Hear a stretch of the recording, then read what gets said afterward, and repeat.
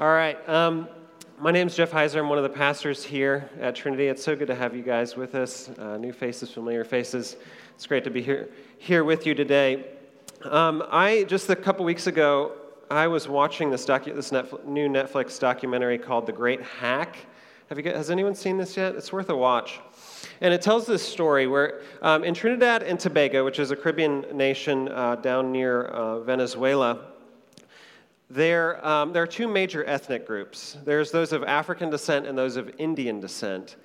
And those two groups make up the two major political parties. So you have the Black and African party and the Indian party, and that's the way the elections go, one way or the other. And in 2010, during the election cycle, there arose this political movement called Do So. Do So, that was the tagline, Do So. And it kind of caught on among the young black voters. And it was this resistance movement where they said, listen, the system has been letting us down, and we're tired of it. And so to show our frustration and our anger and our disappointment with our governing, our leaders, we are going to boycott the elections in 2010, right? It was really empowering. They were really publicly expressing their dissatisfaction. And so when the election comes along, all the Do So participants, what do? Well, they stay home. And of course, as a result, this major voting bloc of the Black Party stays home, and the Indian Party wins the election.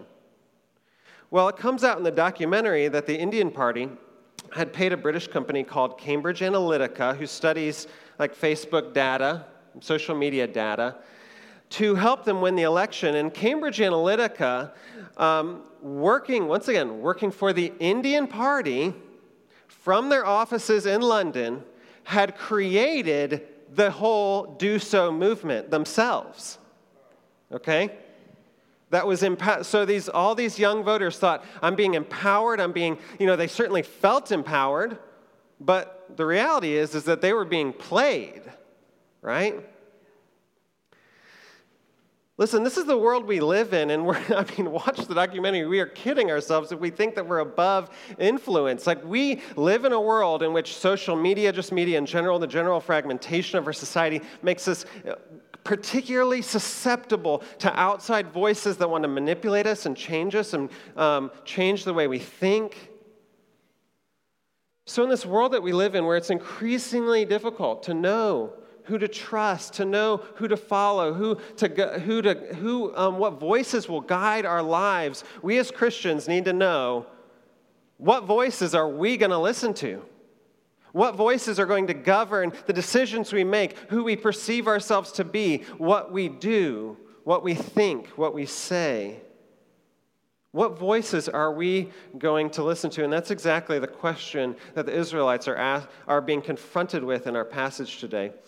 We're in a sermon series called The Forgotten Torah, where we've been studying Leviticus, Numbers, and Deuteronomy. And today we're in Deuteronomy 18. Deuteronomy, as Ronnie has said the last couple weeks, is a series of farewell sermons that Moses is giving to the people before they enter the Promised Land. They're sort of like a commencement speech where the speaker is giving this charge to the students before they go off on the next stage of their journey. And so Moses, as we learned last week, he taught them, what is your king supposed to be like when you go into the Promised Land? What does the ideal Israelite king look like? How is it different from the other nations around them? And today, we're going to be studying the role of the prophet. What is a prophet? What is a prophet in Israel? What does Moses think that the prophet of Israel should be like and should be doing and should be saying? And this, but because this is kind of out of our experience, at least certainly my experience, I want to give us a little summary before we dive into God's Word, because it's really important. We really want to make sure to be careful that we understand God's words when it's read. It's really important. And so this is what's going on in our passage today. Moses starts in the first paragraph, verses 9 through 14, by warning the Israelites that there are voices that are going to confront them when they come into the land. Okay, when they arrive in the promised land, there will be, for example, fortune tellers. There will be people who are doing child sacrifices. There will be sorcerers, et cetera, et cetera. All these voices, these means of contacting other voices that will guide us, that will help us make decisions by which we, like ways in which we can garner favor with certain persons or bodies or gods or whatever that will make our life go smoothly. And what he says is, listen, you're going to be confronted by that, but you are not allowed to go and talk to them and try and get advice and hear from them. That is not what God's people are allowed to do. Instead, Moses tells them, and this is in the second paragraph there, verses 15 through 22, that God himself will give them a prophet. And it is to the prophet they are to listen, not to the fortune tellers, etc. And Moses warns them finally that there are some who will claim to be God's prophet, but who are not. And the way that you decide, the way that you determine whether or not a prophet is a true prophet or a false prophet is if you test their words. And if their words do not come true, you know that it is a false prophet because God's words always come true. That's something you can be sure of. And so, all right, now that we have a summary, let's, if you're willing and able, please stand with me out of reverence to God's word. This is Deuteronomy chapter 18, verses 9 through 22. Hear now the reading of God's word. When you come into the land that the Lord your God is giving you, you shall not learn to follow the abominable practices of those nations. There shall not be found among you anyone who burns his son or his daughter as an offering, anyone who practices divination or tells fortunes or interprets omens, or a sorcerer or a charmer or a medium or a necromancer, or one who inquires of the dead. For whoever does these things is an abomination to the Lord. And because of these abominations, the Lord your God is driving them out before you. You shall be blameless before the Lord your God. For these nations which you are about to dispossess, listen to fortune tellers and to diviners. But as for you, the Lord your God has not allowed you to do this. The Lord your God will raise up for you a prophet like me from among you, from your brothers. It is to him you shall listen, just as you desired of the Lord your God at Horeb on the day of the assembly, when you said, "Let me not hear again the voice of the Lord my God, or see this great fire any more, lest I die." And the Lord said to me, "They are right in what they have spoken. I will raise up for them a prophet like you from among their brothers, and I will put my words in his mouth, and he shall speak to them all that I command him.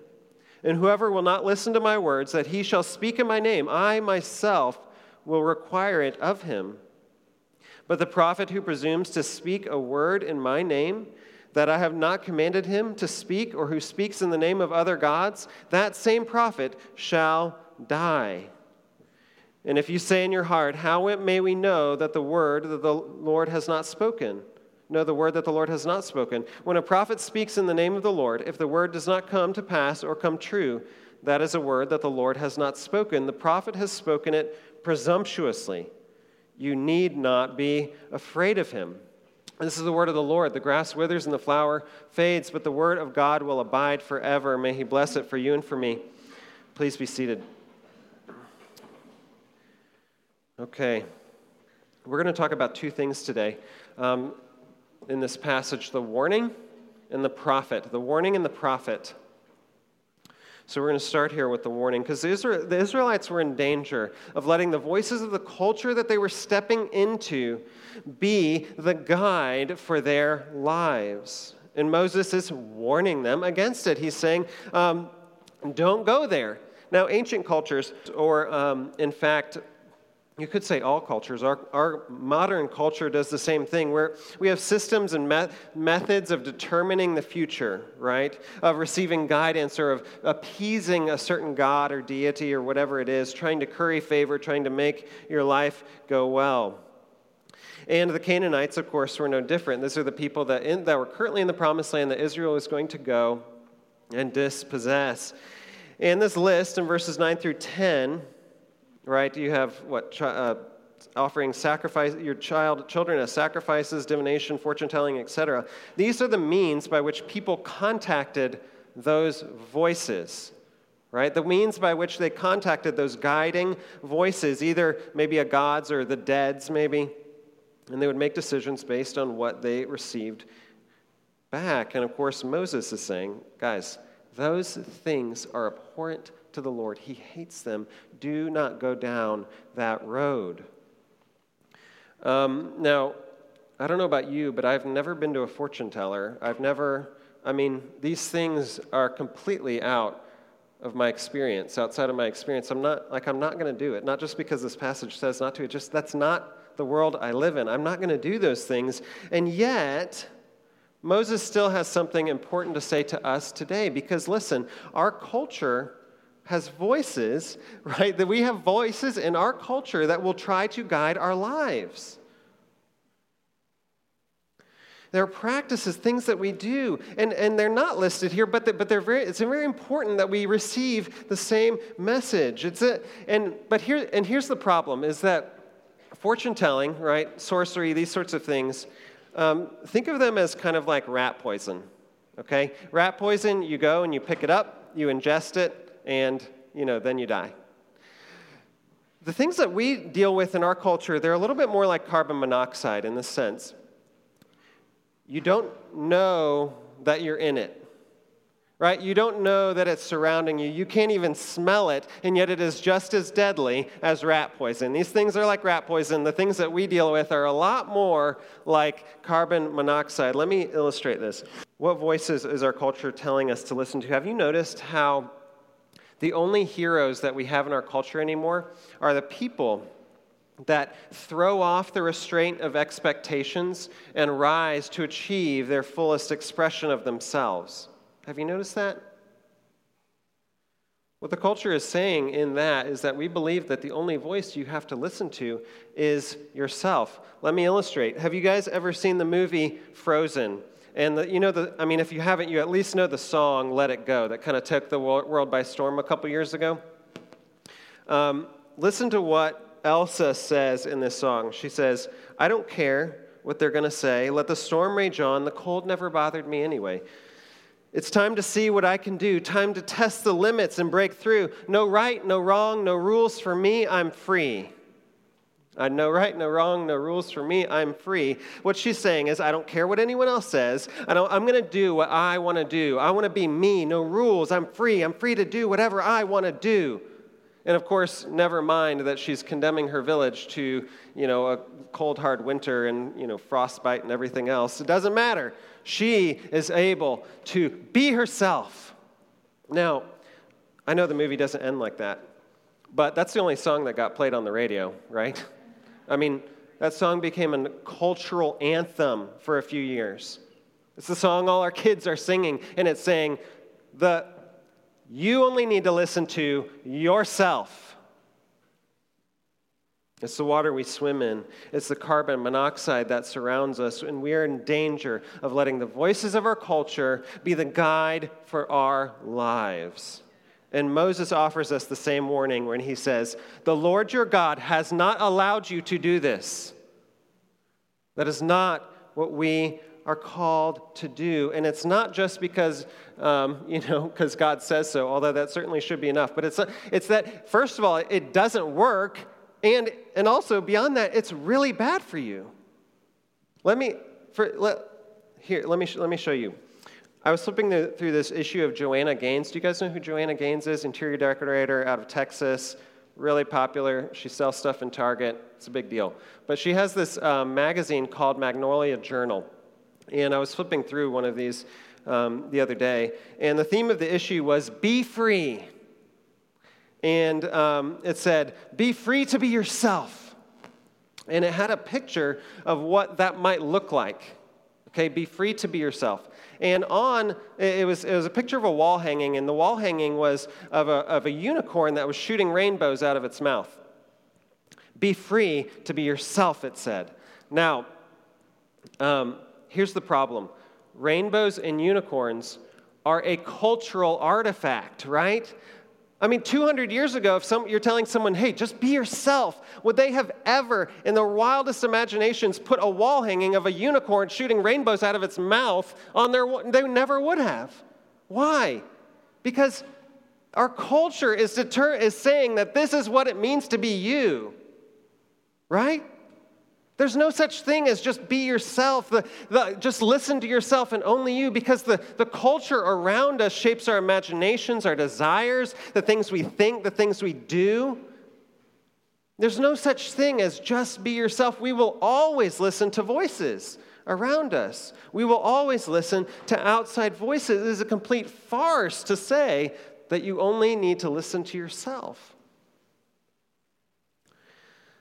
So it's not true. But you also don't want it to be true. Just take a cold, hard look at yourself.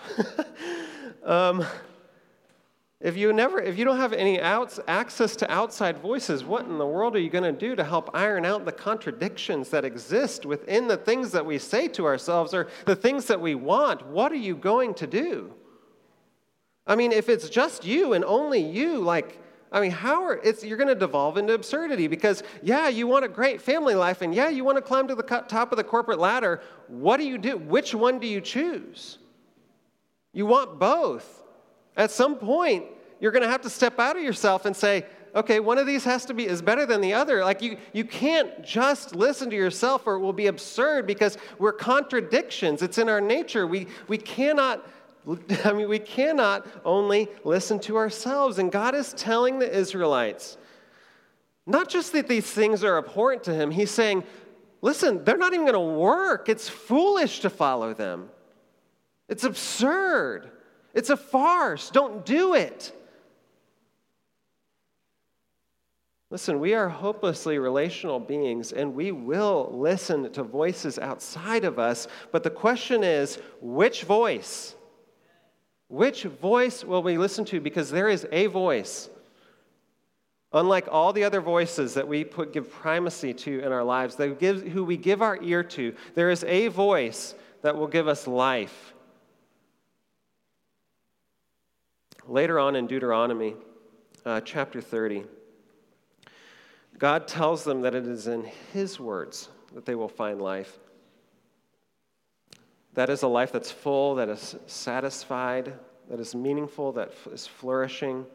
Listen to what he says. He says, See, I have set before you today life and good, death and evil. If you obey the commandments of the Lord your God that I command you today, by loving him, by walking in his ways, keeping his commandments, then you shall live and multiply, and the Lord will bless you. Therefore, choose life, that you and your offspring may live loving the Lord, obeying his voice, for he is your life and length of days. Obeying, trusting, following, remembering the voice of God will give us life. And when we give other voices primacy in our lives, it will only bring us death relationally, spiritually, morally. So great, we just need to listen to God's voice. End of story. Here's the problem. We can't just listen to God's voice. And it's not just because our cultural narratives are so intense that we can't escape them. It's because in order to listen to God's voice, we have to be able to be in his presence. And we can't do that on our own. And so this is my second point. Or first, the warning. Don't follow these voices. They will be death to you. Follow mine, and you will have life. Now the prophet. If you look at verses 16 and 18, Moses reminds the people that when they were at Mount Horeb, that's Mount Sinai, right? When they're standing there and God's speaking to them, right? They couldn't handle it. They couldn't take the voice of God. Why not? Because their sin had so alienated them from the perfect and glorious voice of God that to hear it was unbearable for them. And so what do they say? Let me not hear again the voice of the Lord my God or see this great fire, lest I die. It's intense. Their sinfulness had so broken that relationship that they couldn't hear God, that direct communication. And so God, it's interesting, they request a prophet. And so God, at their request, he raises up a prophet, right? To mediate between the voice of God himself and the people. And it's really important that we recognize this, that the prophets exist because because of a broken relationship, there needs to be a mediator between the voice of God and his people. Okay, when do couples need a mediator in their marriage? When communication has broken down, right? The prophet is a mediator between God and his people.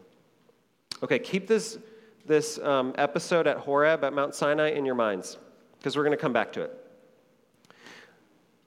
The prophet, we need to really understand what it is that prophets do, because there's a lot, because it's not really in our vocabulary a ton. It's not, we kind of have a misunderstanding of what prophets were. A lot of times we think of them as telling the future, but sorry to pop some bubbles, I'm sorry, but prophets did not primarily tell the future in the Old Testament. That was not their main role. They weren't future tellers. They weren't foretelling the future. Instead of foretelling, you can think of them, as my professor would say, as forthtelling. Not foretelling, forthtelling. That means that they tell forth the will of God with the authority of God. They tell forth the will of God with the authority of God. So think of Moses, right? He is the consummate prophet, and what does he do? He tells people the law of God. He tells them how to apply it to their lives. He corrects them when they stray, right? And he tells them how to live, declaring the will of God with the authority of God. Think of prophets sort of like ambassadors. An ambassador doesn't speak on their own authority, right? It doesn't matter what their opinions are. They speak the will of their country to other countries. And God's saying, the prophet, he will speak on my behalf. He says, I will put my words in his mouth. These are the very words of God. That's important, these are the very words of God, because what it means is that in this fractured and broken relationship, God is actually going to still gently and graciously communicate to his people. He's sort of like a father who's condescending to his child, his son or daughter, and so that he can speak to her, right, and tell her stories, and he can tell his daughter that he loves her, and she can understand it.